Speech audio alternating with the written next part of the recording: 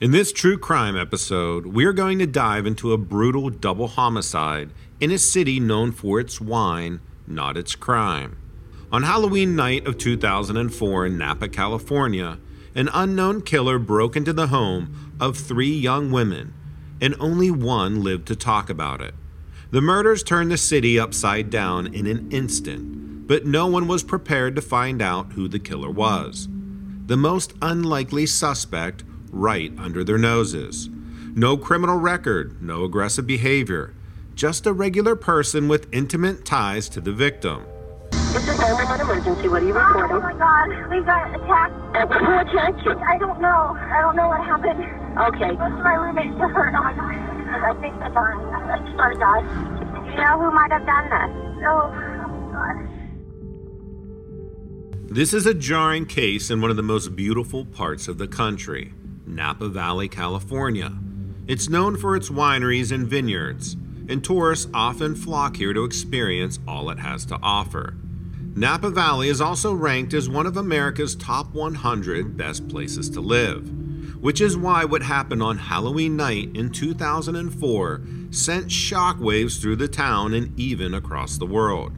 The scene takes place on Dorset Street, not far from downtown Napa, and described by the 3 girls that lived there as the perfect place to live. Originally, there were only 2 roommates, both from the local area. Adriane Insogna, an engineer, and Laura Mazzara, a volleyball coach at a local college. They would eventually form a trio when Southern belle Leslie Mazzara relocated from South Carolina after a rocky breakup with a boyfriend. At the time, Leslie was working at the Coppola Winery, operated by Francis Ford Coppola, the director of The Godfather. On Halloween night, the girls finished handing out candy, hung out with friends for a bit, but called it an early night and were in bed by 11 p.m. A few hours later, around 1 a.m., Lauren was awakened by loud banging and glass breaking from above her room, where the 2 other girls' rooms were. She sat up in bed, still groggy, but immediately felt something was wrong. She was right. A loud scream tore through the house as she hopped out of bed. She opened her door and stood in the doorway, trying to figure out what was going on. She heard him before she saw him. Loud, fast footsteps scrambling down the stairs. He was running right at her. Lauren took off out the back door and into the backyard. She stood there waiting for him to attack her, but the prowler left back out the way he came, through a first-floor window. Lauren waited until she felt sure he was gone, then apprehensively went back into the house and up the stairs to see Leslie and Adriane. She got to Leslie's room, but she wasn't in there. She pushed Adriane's door open, and she could have never prepared herself for what she was about to see. Both of the girls were in Adriane's bed and bleeding profusely from the multiple stab wounds. Leslie in a pool of blood and Adriane barely breathing, clinging to life. As she turned to run and call 911, Lauren slipped. It was in a pool of her own roommate's blood. This made this horrible experience even more real now. When paramedics arrived, they rushed to save Adriane, but the damage was done. Both women were pronounced dead on the scene, and word quickly spread about what happened to the girls that lived on Dorset Street. In Michigan, Leslie's mother was awakened and notified by police, and a world away in Australia, Adriane's mother would field the life-changing phone call. Both mothers were devastated and made plans to get their daughters, all the while wondering who could have wanted to kill their sweet daughters. Close friends and neighbors on their quiet street were all wondering the same thing. Why did this happen? Was this a targeted or random attack? No one knew. When a suspect wasn't picked up immediately, the town was on pins and needles. Napa hadn't seen a homicide in over 2 years. Of course, the rumors started to swirl, and one of the more popular ones was that the girls were involved in drugs and owed someone money. Another favorite was that since Leslie worked at a winery owned by Francis Ford Coppola, he might have wronged the mafia and the girls were collateral damage. Investigators quickly sifted through the rumor mill and got down to business on tracking down the killer. Police scoured the crime scene and found cigarette butts outside the house. Knowing none of the girls smoked, they thought this was a major clue. Also, the type of cigarette was Turkish Golds, a variation of Camels, and they hadn't been on the market for very long. They kept this clue to themselves. For now, some speculated that the killer might have planted the butts there to throw off the detectives, since they were in plain sight. CSI also found blood at the scene that didn't match Adriane or Leslie's. The killer must have been injured during the attack.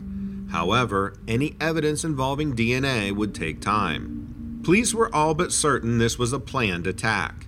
They felt the killer had knowledge of who slept where in the home, as he slipped by Lauren's first-floor bedroom and up the stairs. He wasn't after her. They also think that Leslie was most likely the intended target, as evidence indicated she was stabbed first and most viciously.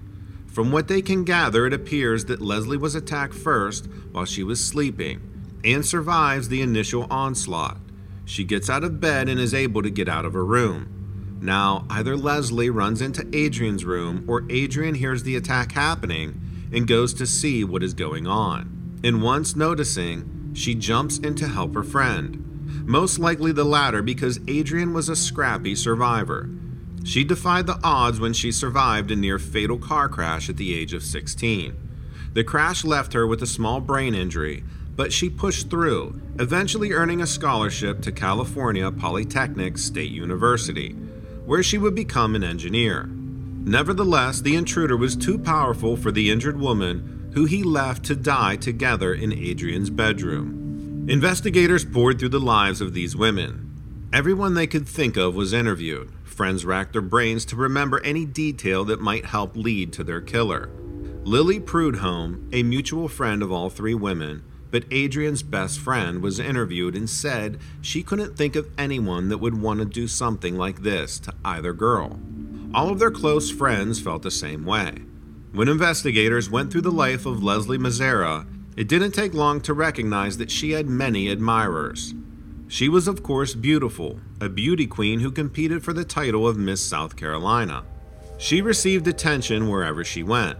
A close friend of Leslie described her as a heartbreaker, but an unintentional one. She made everyone feel like he or she was Leslie's best friend. After breaking up with one boyfriend, he proceeded to make a webpage tribute to her. One guy bought her a car. Another bought her luxury luggage. She received all expense-paid vacations.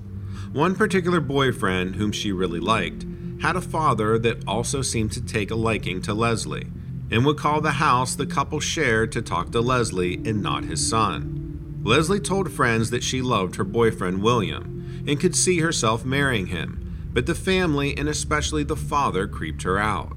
They eventually broke up. When police questioned other friends and family, they told him that the creepy father had actually called Leslie the day before the murders, and that did not sit well with anyone that knew Leslie. Cell phone records show that he repeatedly tried to reach her. However, investigators flew to South Carolina and interviewed the father and the son, and both were ultimately dismissed as suspects. A very creepy coincidence, it seems. When investigators dove into Adriane and Sonia's life, it was apparent that she was relatively low-key, especially compared to Leslie. Determined and driven, she knew what she wanted. As mentioned before, she cheated death once before and was very focused on her career. She had been hired by the city after she graduated, and shortly after she started dating a man named Christian Lee. The relationship was rocky. They argued often about her wanting a long-term commitment, something he said that he wasn't quite ready for. Adriane had seen Christian that Halloween night. After passing out candy, she headed over to his place and left around 10 p.m. Christian heard that she met a guy at a party recently, and he wasn't very happy about that. They argued, and he was the last person to see her alive. Investigators quickly focused in on him and searched Christian's home, and he also submitted to a DNA test. They found a knife in the corner of Christian's bedroom that they confiscated. They also took his clothes and bed sheets as evidence before ultimately taking Christian down to the station. Police kept drilling him, but Christian adamantly denied his involvement and claimed he never put a hand on a woman. Quote, It disgusts me to even think about it. Despite the detectives' persistence, evidence gave them no choice but to clear Christian as a suspect. Police continued their investigation as the days grew into weeks and then eventually months. And life for everyone else had to move on without Adriane or Leslie. Leslie's mother had since moved to Michigan, struggling to understand the death of her sweet daughter. Adriane's best friend Lily went on to marry her longtime boyfriend, Eric Koppel. The couple had already postponed their wedding date because of the death of Adriane. Adriane's memory reminded them that life is too short. Arlene, Adriane's mother, took the place of Adriane at the ceremony where they sang She Will Be Loved by Maroon 5, Adriane's favorite song.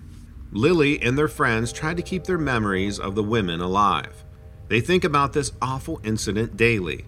Lily pleaded with the people when she and Eric were interviewed by 48 Hours. Somebody must know something. Somebody would have had to notice their friend acting strange or had bruises. It doesn't seem like someone could walk away from this and just be fine. But nothing. Police interviewed over 1,500 people by the following summer and were completely baffled. They started with the women's inner circles and branched out to co-workers, mere acquaintances, and the like. Over 200 men submitted DNA tests, but none of the results matched the killer's blood picked up at the scene. Then, in December of 2005, investigators received a major break. The crime lab returned the results from the cigarette butts, and they were a match to the killer's DNA left in the home. They broke the news to the public and gave the name of the type of cigarette the killer smoked, hoping it might kickstart someone into remembering a person that smokes this type of cigarette. And lo and behold, 5 days later, police would make an arrest. And no one was prepared for who it was.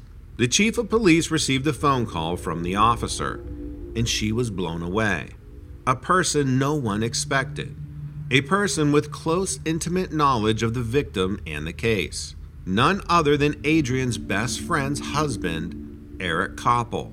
Koppel had written 2 separate suicide notes to his mother and father and sent them off in mail.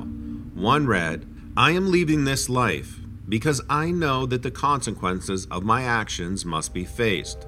And they spelled death. "I will not grant the government the satisfaction of watching me die, so I will end my life in a place in a manner of my choosing. I don't call it suicide, I call it justice." Eric might have thought he was taking the easy way out, but family members got to Eric first and convinced him to turn himself in to police. Eric Koppel was a quiet, shy guy that had no criminal record, not even a speeding ticket. Friends noted that he didn't say much, which was fine because his wife Lily was very outgoing. Leslie and Adriane's families were devastated to find out who the killer was. If you remember, Adriane's mother had attended Lily and Eric's wedding. She was especially heartbroken when the news came out. As family and friends began to find out, there were lots of more questions. Was Lily in on this murder? Did she suspect her own husband was involved? If not, how did she not know? And more importantly, how did the police miss Eric Koppel, a man that worked and lived in Napa and had close ties to the victim and smoked cigarettes? Investigators admit that Koppel slipped through the cracks. He was interviewed and scheduled to come in and submit a DNA test, but he never showed and was never followed up with. Busy detectives likely assuming he had nothing to do with the murder and focused harder on other suspects. After Eric was arrested, Lily was called in for more interrogation. Authorities say the best they can tell is that Lily had not been involved or aware of what her husband had done. As unbelievable as that may seem, but some people aren't so sure. And what she says in the courtroom at Eric's trial doesn't give families of the victims much peace of mind. It starts with sympathy, but takes a quick turn. Take a listen. I'm Lily Koppel, Eric's wife. Lily was given special permission to speak on her husband's behalf. My heart goes out to both Arlene and Kathy, and to the rest of their families and friends. I wish with all my heart these events had been avoided. Her expression of sympathy and regret took a quick turn when she spoke directly to her husband. Eric, there is nothing in this world that you could do to make me love you less. I can say without hesitation that the man who committed this crime is not present in the person or mind of my husband today. We still bear the scars of losing Adriane and Leslie in such a horrifying way. Now we must also endure the pain of watching a much-loved and very admirable man spend the rest of his life behind bars. Next, it was Koppel's turn to address the courtroom. I am a broken man. Oh, it sucks. A man splintered by a penetrating awareness of my own potential for wickedness. While I cannot fathom the full extent of the anguish I have caused, I recognize that my sinful deeds have inflicted terrific agony on a great number of people. The words evade me to articulate the depths of my sorrow. As far as motive, Koppel never really gave one. He admitted that he got really drunk that Halloween night, and Lily refused to stay with him. He remembered he got a knife and he went into the girl's house. He remembered smoking the cigarettes and climbing through the window, but he doesn't recall what happened next. He claims his eyes were closed, but he knew he was responsible for their deaths. When asked about his bloody clothes, he said he threw them in a fire pit in his yard when he got home. As for the knife, again, he doesn't remember. Some theories are that Koppel was jealous of Lily's relationship with Adriane, that he wanted Lily all to himself. He felt that she might be slipping away. Others think that he got so mad at Lily on Halloween night that she wouldn't stay with him that he decided to hurt one of the most important people to her. We may never know the truth. He offered no motive or insight to Leslie's murder. To spare the families more trauma, the DA and Koppel struck a deal. He would avoid the death penalty for a guilty plea to 2 counts of first-degree murder and be sentenced to life in prison with no possibility of parole. Lily Koppel has moved away and tried to start over, but strangely she has kept Eric Koppel's last name. As for the family and friends, they have chosen to forget Eric Koppel and remember the lives of Leslie and Adriane. Eric Koppel has forfeited all rights of appeal or clemency. He will spend the entirety of his life in prison. The reward money collected to find the killer has been donated to Adriane's and Leslie's favorite charities, both of which I will link in the description below. Thank you for tuning into this episode. I'd love to hear your guys' thoughts in the comments, specifically about what you all think his true motive might have been. A man that has never been in trouble commits a double murder seemingly out of the blue. I also find it strange that his wife Lily refused to admonish him and stood defiantly by his side. Do we think she knew about this? How could she not have known? How could Eric have Adriane's mother at his wedding knowing he killed his daughter? Was Leslie collateral damage? Let me know what you think, and as always, like and subscribe and share with a friend. Take care, and I'll see you in the next one.